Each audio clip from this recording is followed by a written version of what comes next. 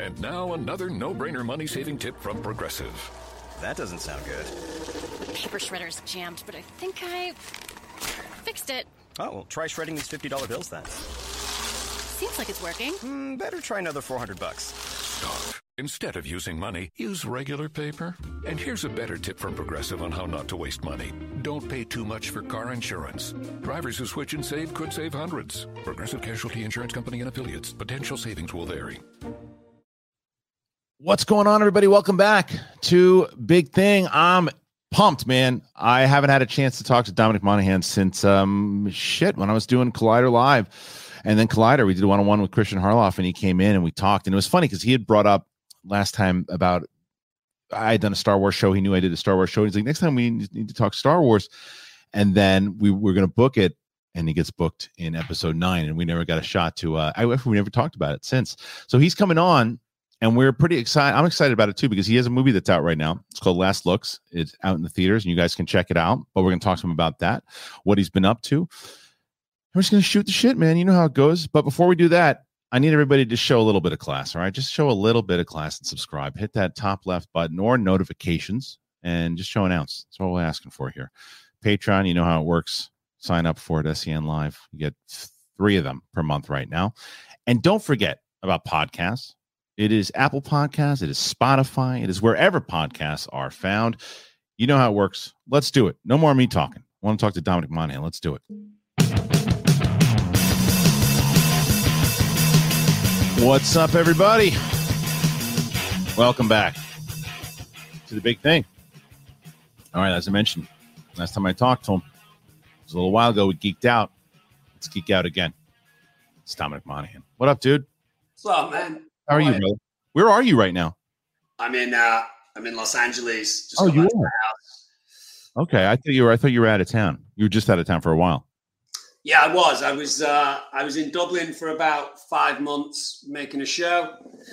And then I went to Costa Rica for, let me see if I can bring this chair up. Went to Costa Rica for Christmas and New Year's, surfing, hanging out. And now I'm back. That's the way to do it. That's the way to do it. You're working on a movie I haven't had a chance to see yet, but it looks awesome. Last Looks. Your role looks pretty fun, man. Tell me about it. Yeah, that was kind of, what was that? A 2 or 3 day shoot for me, something like that. It happens sometimes now in my career where we'll just kind of get a very last minute kind of like, hey, this thing's happening. They're shooting next week. They asked about your availability. Do you want to do it? Obviously I know of Charlie Hunnam. And we've kind of bumped into each other a couple of times over the years, not in any way friends, but always been kind of friendly with each other. And I've liked what he's done. And, you know, they were like, it's a Charlie Hunnam thing. It's shooting in Atlanta. Are you free? And I was like, yeah, let's do it. And I got to kind of play a slightly outrageously dressed, outrageously acting lawyer. Honestly, I've not seen the movie either. But I don't think I've seen anything that I've done for probably, 15 years or so. So it's not that uncommon, you know. Is that something? I mean, you hear a lot of performers are that way, right? They do a thing, they know what they did, and they don't want to watch it. Some people for different reasons. Do you do it because you did it, you know the material, you're out, or you just don't like watching yourself? It's a combination of all those things, really. When I do it, I'm 100% committed to the day and to the scene and to the moment. So I don't necessarily feel like I need to squeeze any more juice out of that. Whenever I've been happy with what I've done at work, I think it's only really 65% happy is absolutely delighted, you know, because it's an artistic form and you can always improve. You can always try something else. You can always do better because you're never finished with that type of thing. So when I'm on the day, if I give myself whatever, a B+ or an A-, if I watch it, it always slips back down to like a C- or a D+ because you can pick holes in it. So also maybe kind of a slightly egomaniacal thing of like, why are you now choosing to sit and watch yourself do stuff? Like I don't know how much that serves me, really. Yeah, I get it. I get it also because I think that for me, doing stand-up comedy was where I started, where I lived, the Comedy Store, and I remember recently because I'd gotten back up at stage, and in order to do so, I was watching stuff from like '99, and I was like, that is just atrocious. Like, you're just like, oh, how did anybody even let me into a club when I was doing stuff like that? So I absolutely get it. Yeah, I'm sure I would feel that way about my earlier work for sure. It's interesting because I can watch myself a little easier. I did a nature show that was me. Yeah. I can watch me. I do a podcast every week. We have to give notes on that podcast. I can watch me being me and not feel so strange about it. But me playing a performance, I don't know. I'm just not that interested. That's fair. I mean, I think that's more than fair. And then it's like you said, it's no disrespect to it, but it's your work, right? You've done your job. You do what you do, and it's off to the next gig. But what I will say about that, because you're a kind of a geek like myself, and whether it's games or whether it's Star Wars or whether it is, I remember last time you came on, before you even left, you were supposed to leave, and we wound up talking about Star Wars for I think an hour before you even got out the door. So, but. Are you that way? Were you that way about Lord of the Rings going into it? Because I asked that because they have the new show coming out. Is that something that interests you? You're like, no, same thing. It was in the past, and now I'm moving on to other stuff. I mean, I'll certainly have a look at the new show, and if it's good, I'll continue to watch it. Of course, it's a mythology that I like, and I'm intrigued to see what they do. Going into the original trilogy, the Peter Jackson trilogy of Lord of the Rings, I wouldn't say I was as much of a geek about it as maybe I became, but it was something that I knew. My dad had read the books when he was younger. When we were traveling backwards and forwards on road trips, we would listen invariably to the Hobbit radio tapes, to the Lord of the Rings radio tapes. So we knew about Gandalf, and we knew about Frodo and Bilbo and people like that. As soon as I got involved with the books, obviously being immersed in that mythology got you to a place where I wouldn't necessarily say that I'm an expert now, but if I was doing a pub quiz and the subject was Lord of the Rings, I would probably say to most of the people in the party, okay, this is more in my wheelhouse than it will be for most people, just simply from osmosis, from being around it. We were consistently challenged to read the books and delve into the books, which we did, but also like artwork and all the Silmarillion and the songs and the poems and all that kind of stuff. I'm okay. We're actually having a Lord of the Rings expert on my podcast, The Friendship Onion, next week, and I want to see if we can stump him with our questions, because he claims to be one of the best Lord of the Rings experts on the planet. So we want to see if we can find questions that he can't answer. Oh, dude, I would love to listen to that. I want to learn more about your podcast actually too. And have you ever did you have Colbert on there yet? We had Colbert on, yeah. Okay, you're gonna have to, yeah, for sure. I gotta listen. Tell me, what? Let's just, like I said, like it was very similar to the last time you're on. Is what's ever interesting, I want to hear about it. And tell me about the podcast. When did you start? How long have you had the podcast? We've been doing the podcast now for about a year or so. It's called The Friendship Onion. Myself and Billy Boyd. I've been a podcast fan. Excuse me, probably since kind of the heydays of Ricky Gervais's podcast, kind of mid 90s to late 90s type thing. I'd been asking Billy for a long time to start listening to podcasts, to get into it, because I thought it was a medium that we could work in. And then our friend Michael Rosenbaum wanted me to do his podcast for, I think, the third time. And I said, well, what if I come on with Billy Boyd? And he liked that idea. So Billy and I came on, and then we asked Rosie if he could keep his studio space open for an extra hour and we could record a pilot episode of the podcast, which we did, shop that around, sold it. And I think we're getting close to the 50th episode or something like that. Oh, dude, I didn't see. I'm glad I had you on. I'm gonna, you got a new listener. I'll be nice. Love that. Oh, dude, yeah, for sure. I love you guys. And the fact that, what's funny also is that we've been shooting for the movie trivia show that we do. We we shot at the Scum and Villainy Cantina, and I know you guys were in there at one point, and that's why I think that I started to hear mumblings about stuff like that. You guys were doing something, and I'm glad now that I know exactly what it is. So that's awesome, man. So you had Colbert on. You guys are doing your thing, but blending in Star Wars and Lord of the Rings for a second. I got to ask you a question. Do you keep in touch with Peter Jackson at all? Yeah. I mean, obviously, when Get Back came out, Pete and I are massive Beatles fans, obviously. Oh, yeah. So Pete and I went backwards and forwards via email about Get Back. You know, we obviously send each other Christmas messages and send each other emails to see how we're doing. He's obviously very busy, and there's times where he's so busy that you don't tend to hear too much back from him. But he always knew that I was a massive Beatles fan because we talked about it back in New Zealand. So when Get Back was on its way, we started talking a little bit more.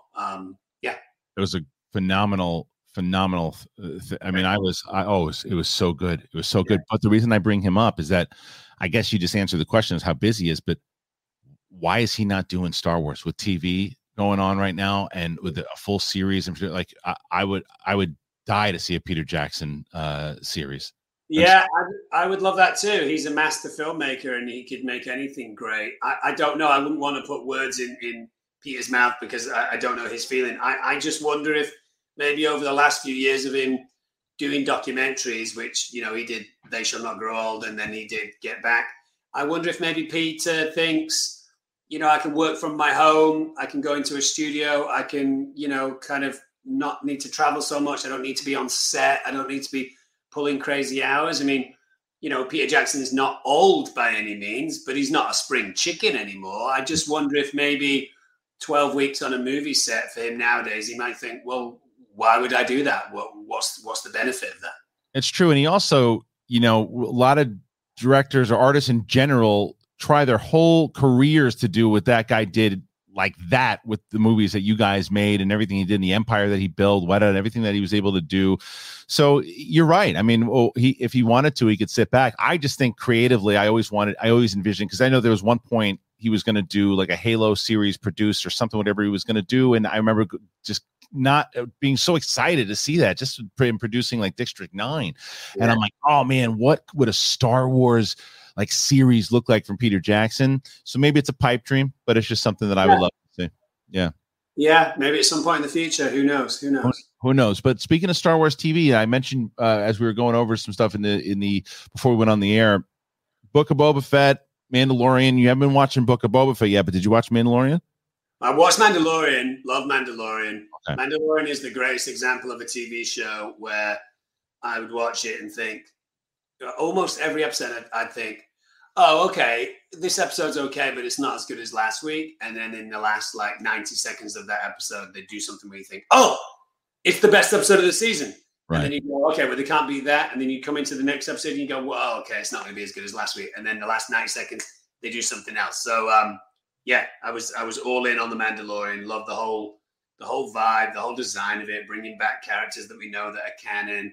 I loved it. It was so when I was doing that Star Wars show on Collider, and this is no offense to any of you guys who made the movies, but I had said this before the movies had even come out. I said, I'll watch a Star Wars movie every time it comes out. No problem.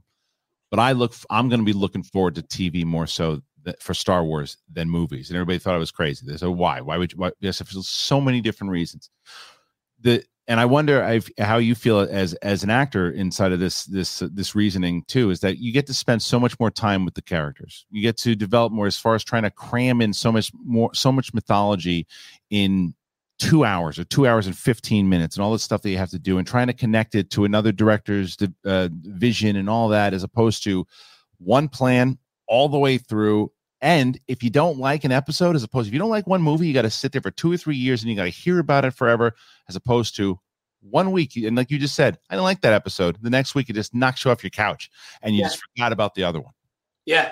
I mean, I love that too. I obviously have had great opportunities in television and in movies. I think it's ludicrous when you hear from actors that say, they come off a successful TV show and they say, I'm never doing TV again. I'm only doing movies. And you think, why would you even say that? Why would you put yourself into a headspace where you've taken half of the cake off the table. You know, television's extraordinary. It does incredible things.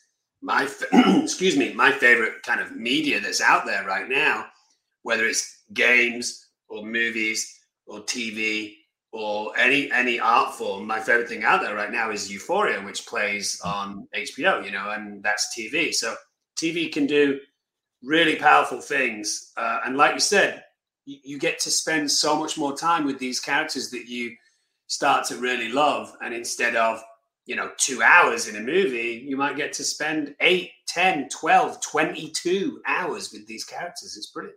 At Progressive, we know there's nothing like the feeling of riding a motorcycle with your crew on the open road. It's a primal, wild freedom, a feeling that would be impossible to recreate on the radio. Until now. Hit it, sound effects guy.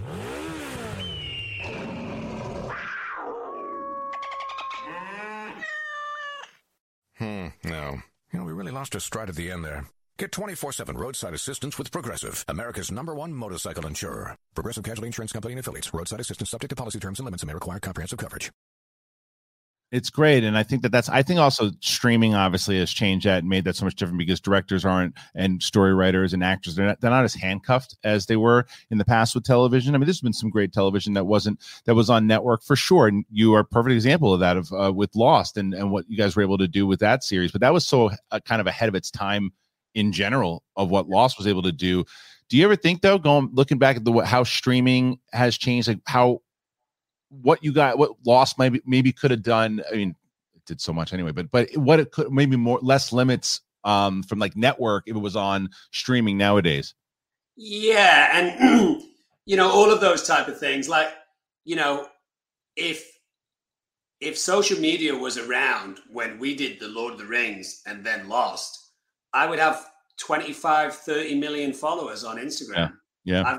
I've not even got 500,000 followers on Instagram because people are like, wait, guy from Lost, the guy from Lord of the Rings, that was 20 years ago. That was 15 years ago. So obviously it does change things.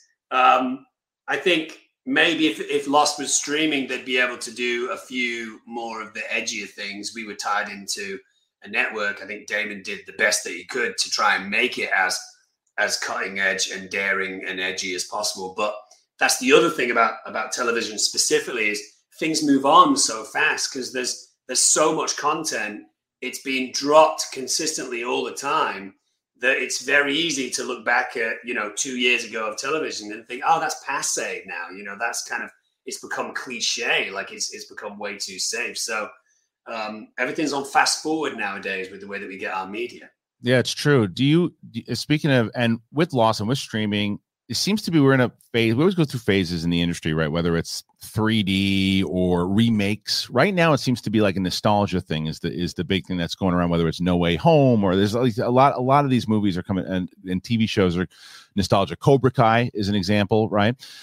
You think you're gonna get that phone call about Lost? They're gonna want to do this thing again and bring it back to streaming to see what they can do. I mean, I don't think they would bring back any of the original cast, or maybe one or two. If I had my druthers and I wasn't one of the producers of Lost, and it's funny because people ask me that all the time. I do this Q&A on Instagram, and people say, bring back Lost. And I say, that's like asking Huckleberry Finn for Mark Twain to write new books. I'm a fictional character. I have nothing to do with it. Right. But I think they should reboot it. I think they should have the same island vibe. They should have an isolated island, a plane crash or a ship that capsizes. People are all locked together and it's different personality traits. But in terms of original cast, I mean, by the time they would reboot it again, some people, I would argue, would be too old to actually work in those roles again. And I think a lot of people would say no. I personally would probably say no. I mean, I don't know. It's like Lost is like playing in a football game and scoring a hat trick. And, you've had your best game ever. You've performed at a high level. Everyone's seen you perform at that high level. And you've done a good job. And then 10 years later, that team call you up and say, do you want to come play again? And you think, I'm going to ruin that entire legacy by being involved with something that's diluted. It's not as good. So for me, I would never do a Lord of the Rings thing again. I would never do Lost again. It's just, as an actor, repeating. How about Star Wars? How about Star Wars, though? Well, maybe with Star Wars, I might be a little bit different, because the thing with Lord of the Rings is that story's been told.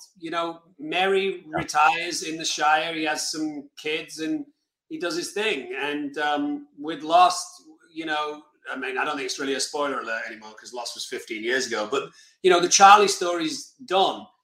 With the character that I played in Star Wars, Beaumont, Kin, you really didn't know anything about him. And his backstory is really fun. He's a highly intelligent code breaker, broke away from his family that did not want him to go to university and join the Rebel Alliance. He did it.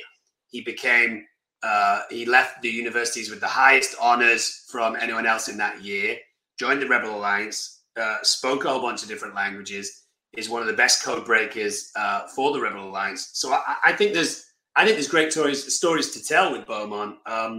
So I'd be interested in that phone call happening. But honestly, Christian, I don't think that's happening. I think in the climate that we're in nowadays, I'm not sure if they're telling stories of mid-40-year-old white men. I think they're telling stories of, quite rightly, females and people of different ethnicities, Doesn't mean that character can't show up in a series, though. Like, so, I don't disagree with you. I think there are new ways, the new things they're going to be telling. Even look like the Acolyte series that has been announced, right? There's going to be something very different about that series in general.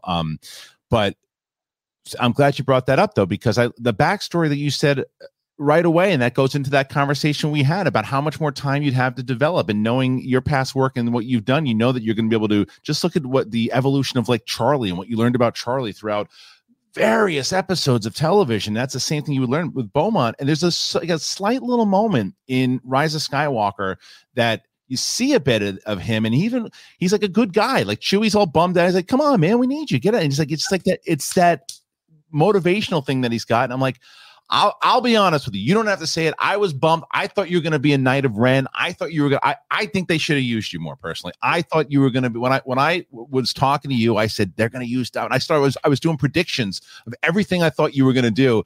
And I was like, yeah, he was good in the role, but I wanted to see him do so much more. And I would love to see you in a series. Well, thank you, Christian. I mean, look, I always want to work more in projects. I'm not sure if directors and producers feel the same way as me, but I want to be in every scene. I want to affect every storyline. We shot more than was used. Obviously, I've been friends with JJ for a long time.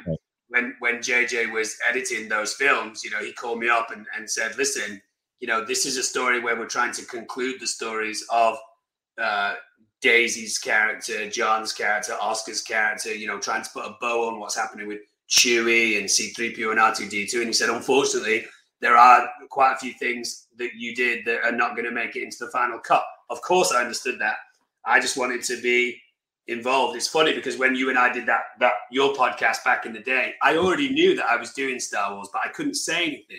Right. So we were sat there talking, and I remember saying to you, the next time I see you, we should chat a little bit more about Star Wars. And I knew we can then chat about me doing Star Wars. But I know, because I think I emailed you afterwards too, because there was it was I think a week later when it was announced, and I'm like, oh man, that's why we were talking about it for sure. And we never got a chance to just geek out about it. But you said something to me on that show that I remember, and it was how you got into acting and what you did, and the way, and when your dad took you to see Raiders of the Lost Ark and seeing Harrison Ford and looking at him and saying, hey, how come Han Solo's playing Harrison Ford, and your dad going as an actor, and it clicking in, like all of that. It was just, there's something about that, and there's something about those movies, and there's something about in general, like the just the love of, I don't know, maybe I'm just in nostalgia. I'm turning into, I'm back in my day, but there's just something about 80s movies to me that just play, man. I show my daughter is 10 years old, and I'm showing her 80s movies, and she's got it, and her first concert is Rod Stewart, for God's sake. Everybody else is going to see yeah, everyone else is going to see Taylor Swift, and this kid's 7. What was your first concert? Rod Stewart. For me, I think that's phenomenal. For her, who knows? Yeah, I mean, look, I think maybe there's an element of nostalgia in there too. Like you said, I grew up same as you. I'm sure Raiders of the Lost Ark and Beverly Hills Cop and Goonies and Labyrinth and Dark Crystal, and obviously Star Wars was almost like a fulcrum. It was almost in its own group, Star Wars. You had all these other things going on, but you always had the backdrop of A New Hope, Empire, and Jedi. And it's the reason I became an actor. Probably not my favorite movies, although certainly kind of in my top 10 movies of all time, but they're certainly the most influential movies because they put me on this path of being an actor. So I'd been giving JJ a hard time about it lightheartedly for years.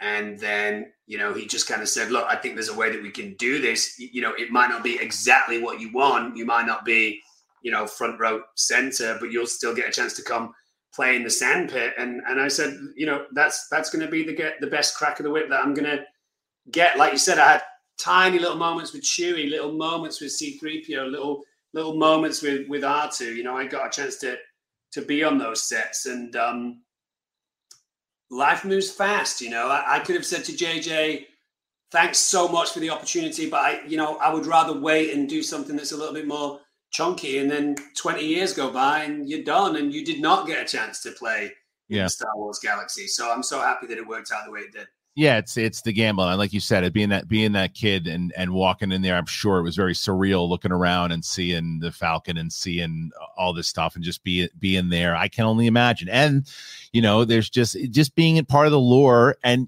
you can say I'm part of the Star Wars universe, so I completely understand that for sure. But Star Wars being the sci-fi fantasy like mecca, the top thing everyone strives for.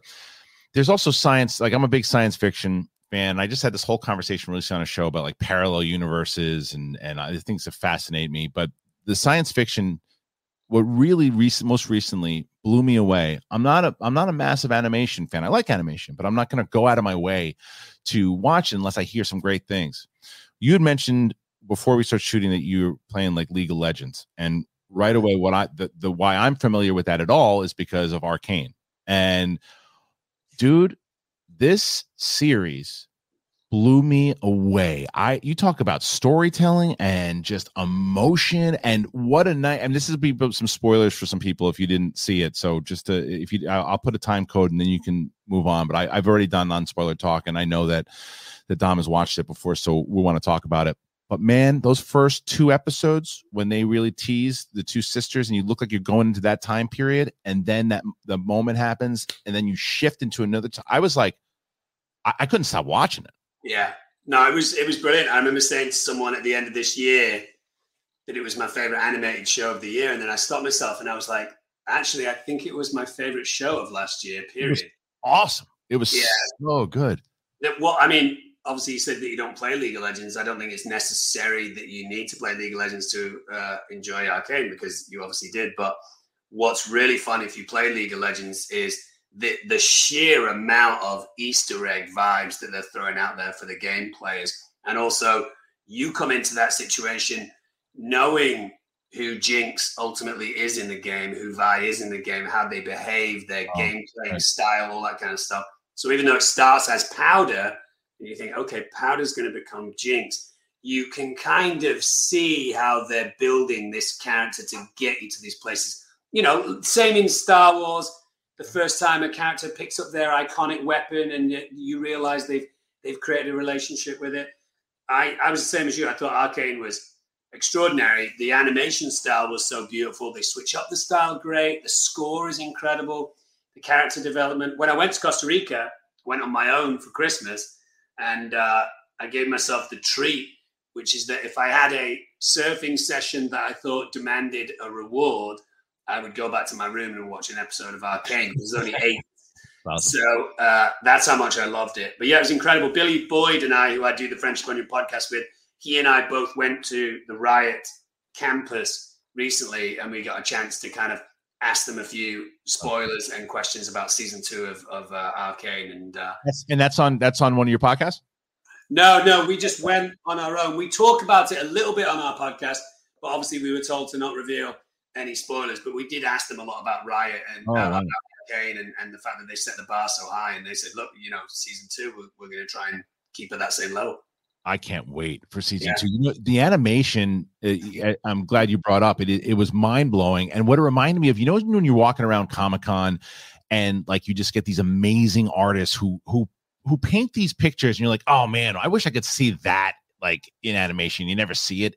That was Arcane. Yeah. Those the things that just pop off the screen, and it's just, you can't believe that it's moving. And my brother, who I told about, he had never heard of it. He's not a gamer. He's like, what is it? And he trusts my opinion on it, and he was just hooked from start to finish. It's just brilliant storytelling. I love it too. There's a huge amount of love and affection for the game and everything else that they create at Riot. And I think that's what happened with the people creating Arcane. These are people that play the game. They love the game. It's kind of their ride or die game.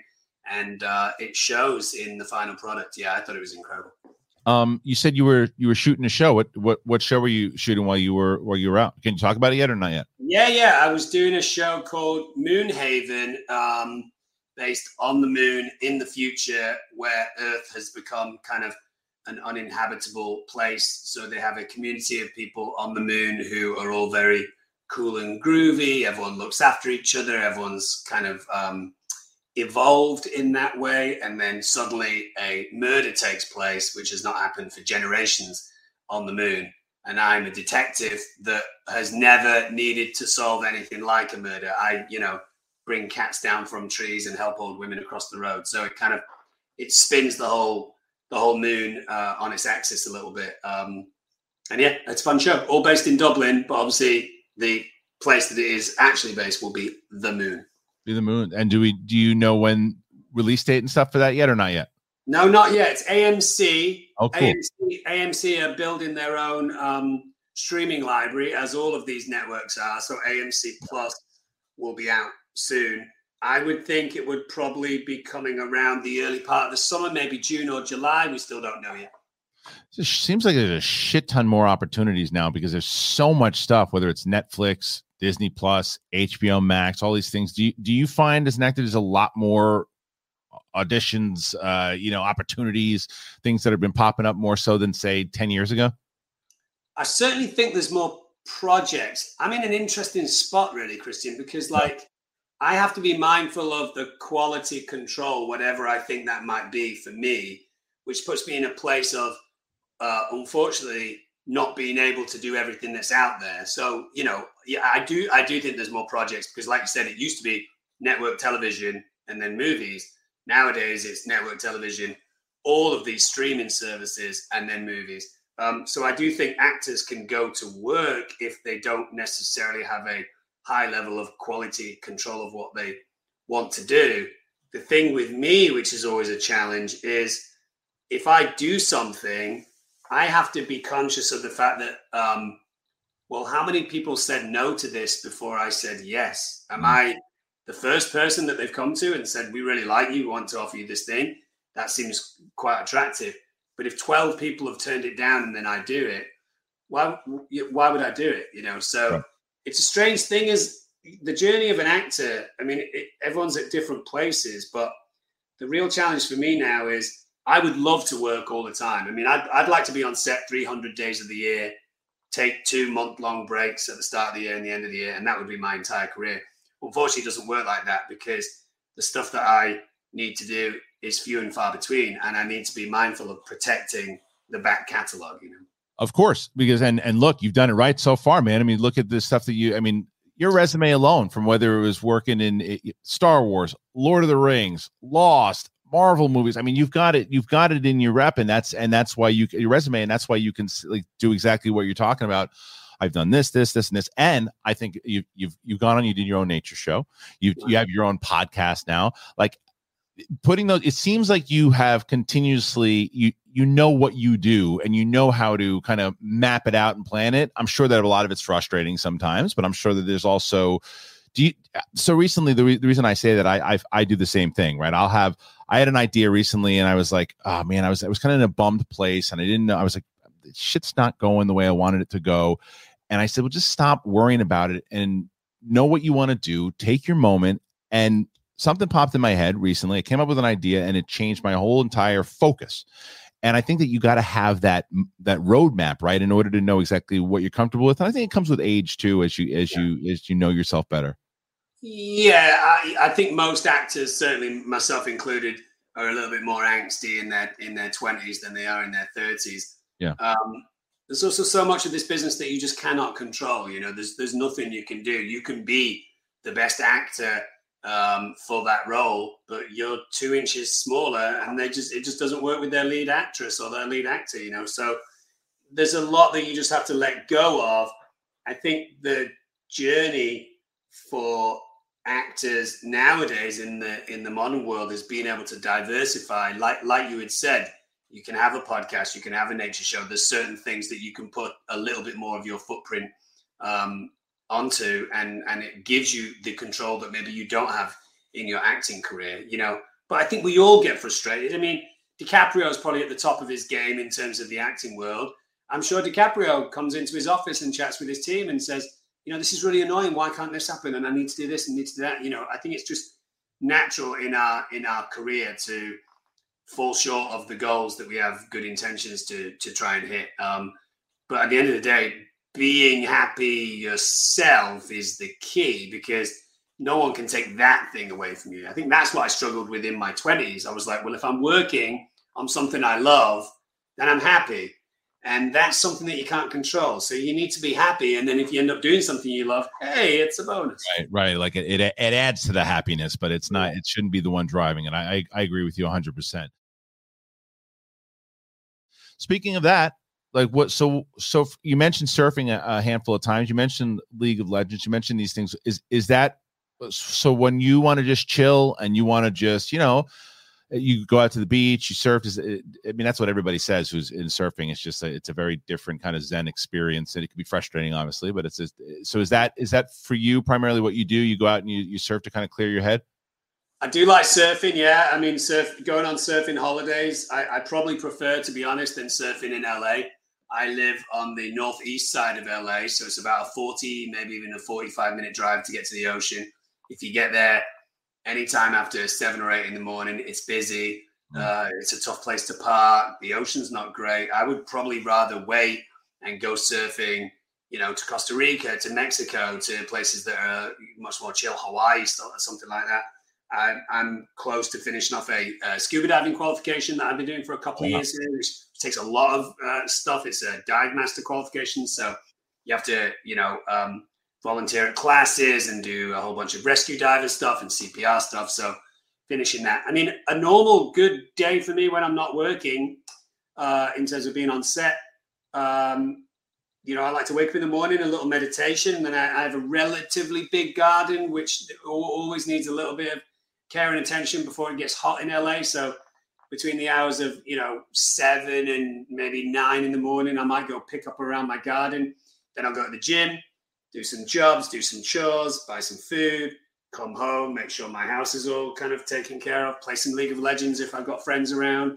And then the great thing, like we said, with all of these streaming services is there's usually something about to drop or something that you've not seen, something that you have to catch up on. So like I said, I mean, I love Euphoria so much that I try and have a Euphoria episode in the bank at all times. Like, so I've got last Sunday's episode sat there waiting for me. Maybe I'll watch it tonight. It just depends. But that one scares me, and it scares me because I have 2 daughters, and all I hear is, if you got daughters, be careful. And I love Zendaya. I think she's great. I just don't know. I don't know if I can get into that one. Not because I don't think it's a great show. I hear phenomenal things. It's just there are certain, like I mentioned, especially over the last 2 years, I wanted some more feel good stuff. That's why I love Cobra Kai. Like, I can't get enough of Cobra Kai. Have you watched it yet? Yeah, I've seen it. I thought it was joyful as well. I love it. I get such a kick out of it, and I think that that William Zabka is just on another level with his comedy right now. But so like those types of things, and I love and like I mentioned, Arcane I got into, and there's a few things I've been watching because we've been doing a rewatch series for this channel, and we just I had to watch Batman and Robin last night. Oh, brutal. Shit. Yeah, that's the only film that I walked out of the cinema in my entire life. I was just like, brutal, dude. It's brutal. And I remember it being bad when I saw it. I haven't seen it in 20 years or whatever it was. And I remember same thing. Just I'm never going back to watch that. And it felt like someone was trying to hurt me. It's like strangely not a movie, right? It's like a ton of fluorescent light and product placement and explosions and lines come out of nowhere and nothing connects to anything else. I thought it was absolute drivel, which is a shame. Put them on ice. It's like all that stuff, and it's just Get it out. Come on, they just put it because it's high diamond, and it's all of it. And it's not. I don't blame Schumacher for it. I really don't. When you hear his interviews and everything that he was, they basically went from Burton, and Burton had this.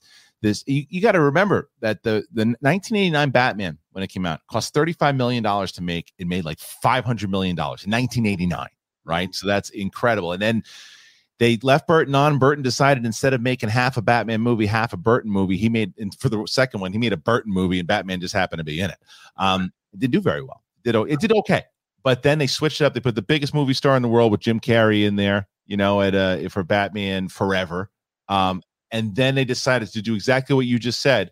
Over commercials, the Bat card, and putting everybody. Coolio's in the movie. He just shows up, and he's just in it for some reason because Coolio was on top of the charts at that time. Yeah. So, but dude, it was not. It's something you do. Like if you ever get into like a fight with somebody, just send that movie to them. That's great. Hey, speaking of which, Matt Reeves' Batman looks extraordinary. That's why we're doing this rewatch, because we want to go. We're leading. So thank God we got a palate cleanser. We're doing the Nolan movies next, and then that leads into this movie. And this movie looks. I love Matt Reeves. Andy Serkis, the King. He's one of my. Obviously, I had an opportunity, as you know better than anybody, that I had an opportunity to sit down and talk to Andy, just one of the sweetest humans in the world, and having him come back to work with Matt Reeves. But then Matt Reeves taking over the Apes franchise first. I was like, oh, I don't know about this. And then I said, shut up, stupid. Dawn of the Planet was one of the best movies ever. This movie looks like Seven. This movie looks like the detective story one from Batman. I'm pumped. Seems like you are too. Yeah, it like you said, Seven is a great shout. It's almost as if the entire world has been like dipped in grime and then like slowly dried in the sun.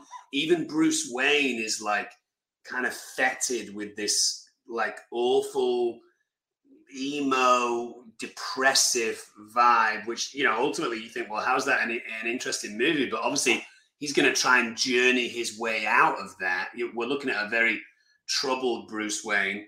Colin Farrell looks incredible as the Penguin. Like, crazy. What the hell? Because a lot of times back in the day, when you see a lot of prosthetic, you see someone trying to perform through the prosthetic. But with Colin Farrell, he just looks like he's living in that. That's him, The music looks great. The color palette looks great. Catwoman looks great. I'm more excited about that film than I think anything else coming up this year. I actually asked JJ about it. I said, do you think Matt Reeves will show you an advanced copy? And he was like, yeah, probably. And I was like, oh, you got to let me know what it's like when you see it.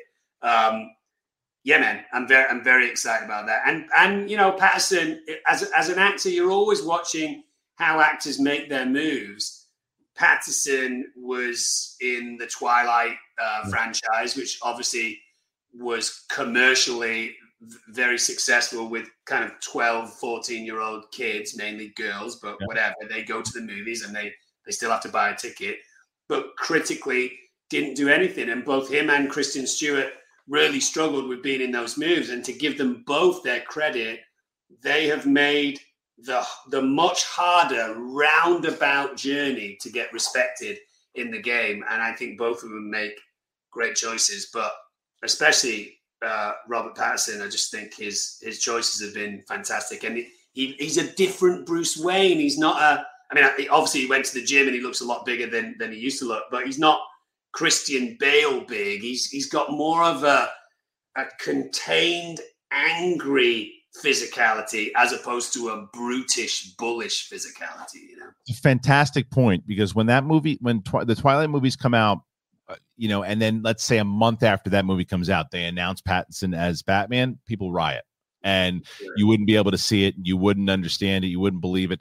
But he does Rover, Good Time. He does all these movies, right? It's funny because on Collider years ago, when they were looking for the casting, my co-host at Roxy Stryer at the time, we had said Pattinson would be a great Batman. People thought we were nuts. And the reason why is because I had just seen Rover, which is a phenomenal film, but it's exactly what you were talking about earlier in this show. And that's mapping out your plan, right, and understanding and being selective on what you do, even if maybe sometimes you shouldn't or you can't because times are tough and it's hard to come out of that. Well, I mean, you got. I think that it's for you as well, right? You're in Lord of the Rings, and it's an Oscar-winning film, and then but you got to break out of the Hobbit. You got to break out of the Hobbit thing, for him, he's got to break out of the vampire thing, and that's not easy to do. Yeah, no, it's not at all. Yeah, I mean, we should all be so lucky as actors to be involved in the Lord of the Rings trilogy, and it will be the thing on my epitaph, and it will be the thing that I'll always be remembered for. But it was a complete monster of a film, and it swallowed everyone whole. I mean, I think Elijah would probably tell you that he struggled to try and get out of being Frodo for a long time. Ian McKellen will always be Gandalf. Orlando Bloom will always be Legolas. They cast the movie so well. It was so well received. It was so well performed by all the actors that invariably you're always going to be those people. But I think this is a Bruce Wayne that we've not seen before. Like, I love the car. The whole Batmobile looks fantastic. It looks really good, man. And the music and Michael Giacchino, man, that guy. I mean, it's like there's going off that same conversation. A lot of times sometimes people are overused, whether it's actors, composers, and he's used so much, but he always stays fresh. Yeah, he's incredible. He's incredible, whether it's Lost or Dawn of the Planet of the Apes, and now he's doing the Batman. If you had a trivia question and someone said, who scored this movie, even if you didn't know, guess Michael Giacchino, because you might be right.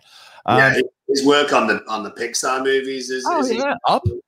Even if he had just done Inside Out or just done Coco or Up, and then retired, you'd be like, wow, he's an extraordinary composer. But he has one of the greatest resumes in the entire game. That's a fraction. Yeah, you're exactly right. 3 of those, and you're like, wow, those are really good. And that's like and that's like 2% of his work, right? Yeah, that's a blip. Do we feel like this Matt Reeves Batman is it leaning towards the year one book more than anything else? It seems like it's for a lot of different reasons. It seems like it's the year one, but it also seems like we're for the first time, and I can't compare another one that really leaned into the whole detective Batman, right? Yes. And this is what this is. I mean, you look at Paul Dano, we're not even talking about, right? This is this version of the Riddler. This is not Jim Carrey. This is a very, very different Riddler. This is John Doe 7 Riddler. Yeah. And that's the kind of stuff that I'm looking forward to all day, especially after having to watch that piece of shit that I watched yesterday when Batman and Robin. So, like, when that comes out, I'm with you. I did a list of the most anticipated, and that's my number one for sure. Same. Yeah. So before I let you go, I know that you're not watching Book of Boba Fett, and I know that there's been you'd mentioned that the talk on it is kind of middling. Yeah, middling. So what I would recommend to you at the time of this taping, do not go on social media and look at anything of what dropped for episode 6. To me, my personal opinion, it is the best piece of Star Wars content since Return of the Jedi. Damn. Okay. I don't say that lightly. Yeah. So we're 6 episodes deep. Okay. Yeah. I mean, like we were talking just off air before we started the show, and you had said, are you watching Book of Boba Fett? I'd heard from a few friends that it was just like, it's okay. If you're going to choose anything, I would choose Mandalorian. And I remember thinking, I don't necessarily need to watch a middle of the road Star Wars thing because my quality control is pretty high. I agree with you. What I'll tell you then, your friends are not wrong about the first 4 episodes. There's a lot of good Star Wars stuff in there, but there's a lot of kind of like what kind of scratching your head type thing. And I like Robert Rodriguez a lot. I really do. As a filmmaker, the problem is, and what I love about Filoni and Favreau a lot, and I've quoted this to exhaustion at this point, but Favreau said this in his Galaxies thing on the gallery thing on Disney Plus. He said, we're not making an homage to Star Wars here. We're making an homage to the stuff that inspired Star Wars. And you saw that in Mandalorian with the samurai stuff, the Westerns, all of that. My problem with some of the Robert Rodriguez produced, directed stuff, it feels, I see Spy Kids in there. I see Alita Battle Angel. I see Robert Rodriguez stuff in there, like full front and center. And I was like, just pull back a little bit, similar to what I was talking about with Burton. But Bryce Dallas Howard's episode on the 5th one. She should be directing as many things in Star Wars as possible. And then Filoni's episode on 6, he directed the 6th one. It's the best Star Wars content I've seen since 1983. I will watch it, no question. That's a great recommendation, especially coming from you. Thank you. So, all right. So, give the peeps. Where can they get the podcast? Anything else? And obviously, the movie is out right now. It is Last Looks. It's in the theater. Limited release. You can see it, and I believe that it's on streaming as well. Yeah, I think it will. If it's not streaming at this point, I'm sure it will do in the next couple of weeks. So, Charlie Hunnam, Mel Gibson, myself. The podcast is called The Friendship Onion. You can find it anywhere you get your podcasts. On Spotify, on Apple Podcasts. You can also find us on YouTube. That's the Friendship Onion Podcast. You can find me on social media. That's Dom_Monaghan_. And yeah, that's me. I'll be doing the same. And then if you do watch those episodes, then we can finally just do a pure Star Wars podcast. That's what I want to do with you finally. I want to finally, just for an hour, me and you just talk Star Wars and geek out about it. But my friend, it was a pleasure to see you. It really was. Thank you for taking your time and doing the show. It was great to see you too. It's always a pleasure to sit around with proud flag-wearing, badge-wearing nerds, because that's me too. That's me too. All right, brother. So Dominic Monaghan, everybody. And once again, guys, please show a little bit of class. Will you hit the subscribe button, hit the notification button, podcast, Apple Podcasts, Spotify, anywhere podcasts are found. Do it and let the English see you do it. All right. We'll see you next time.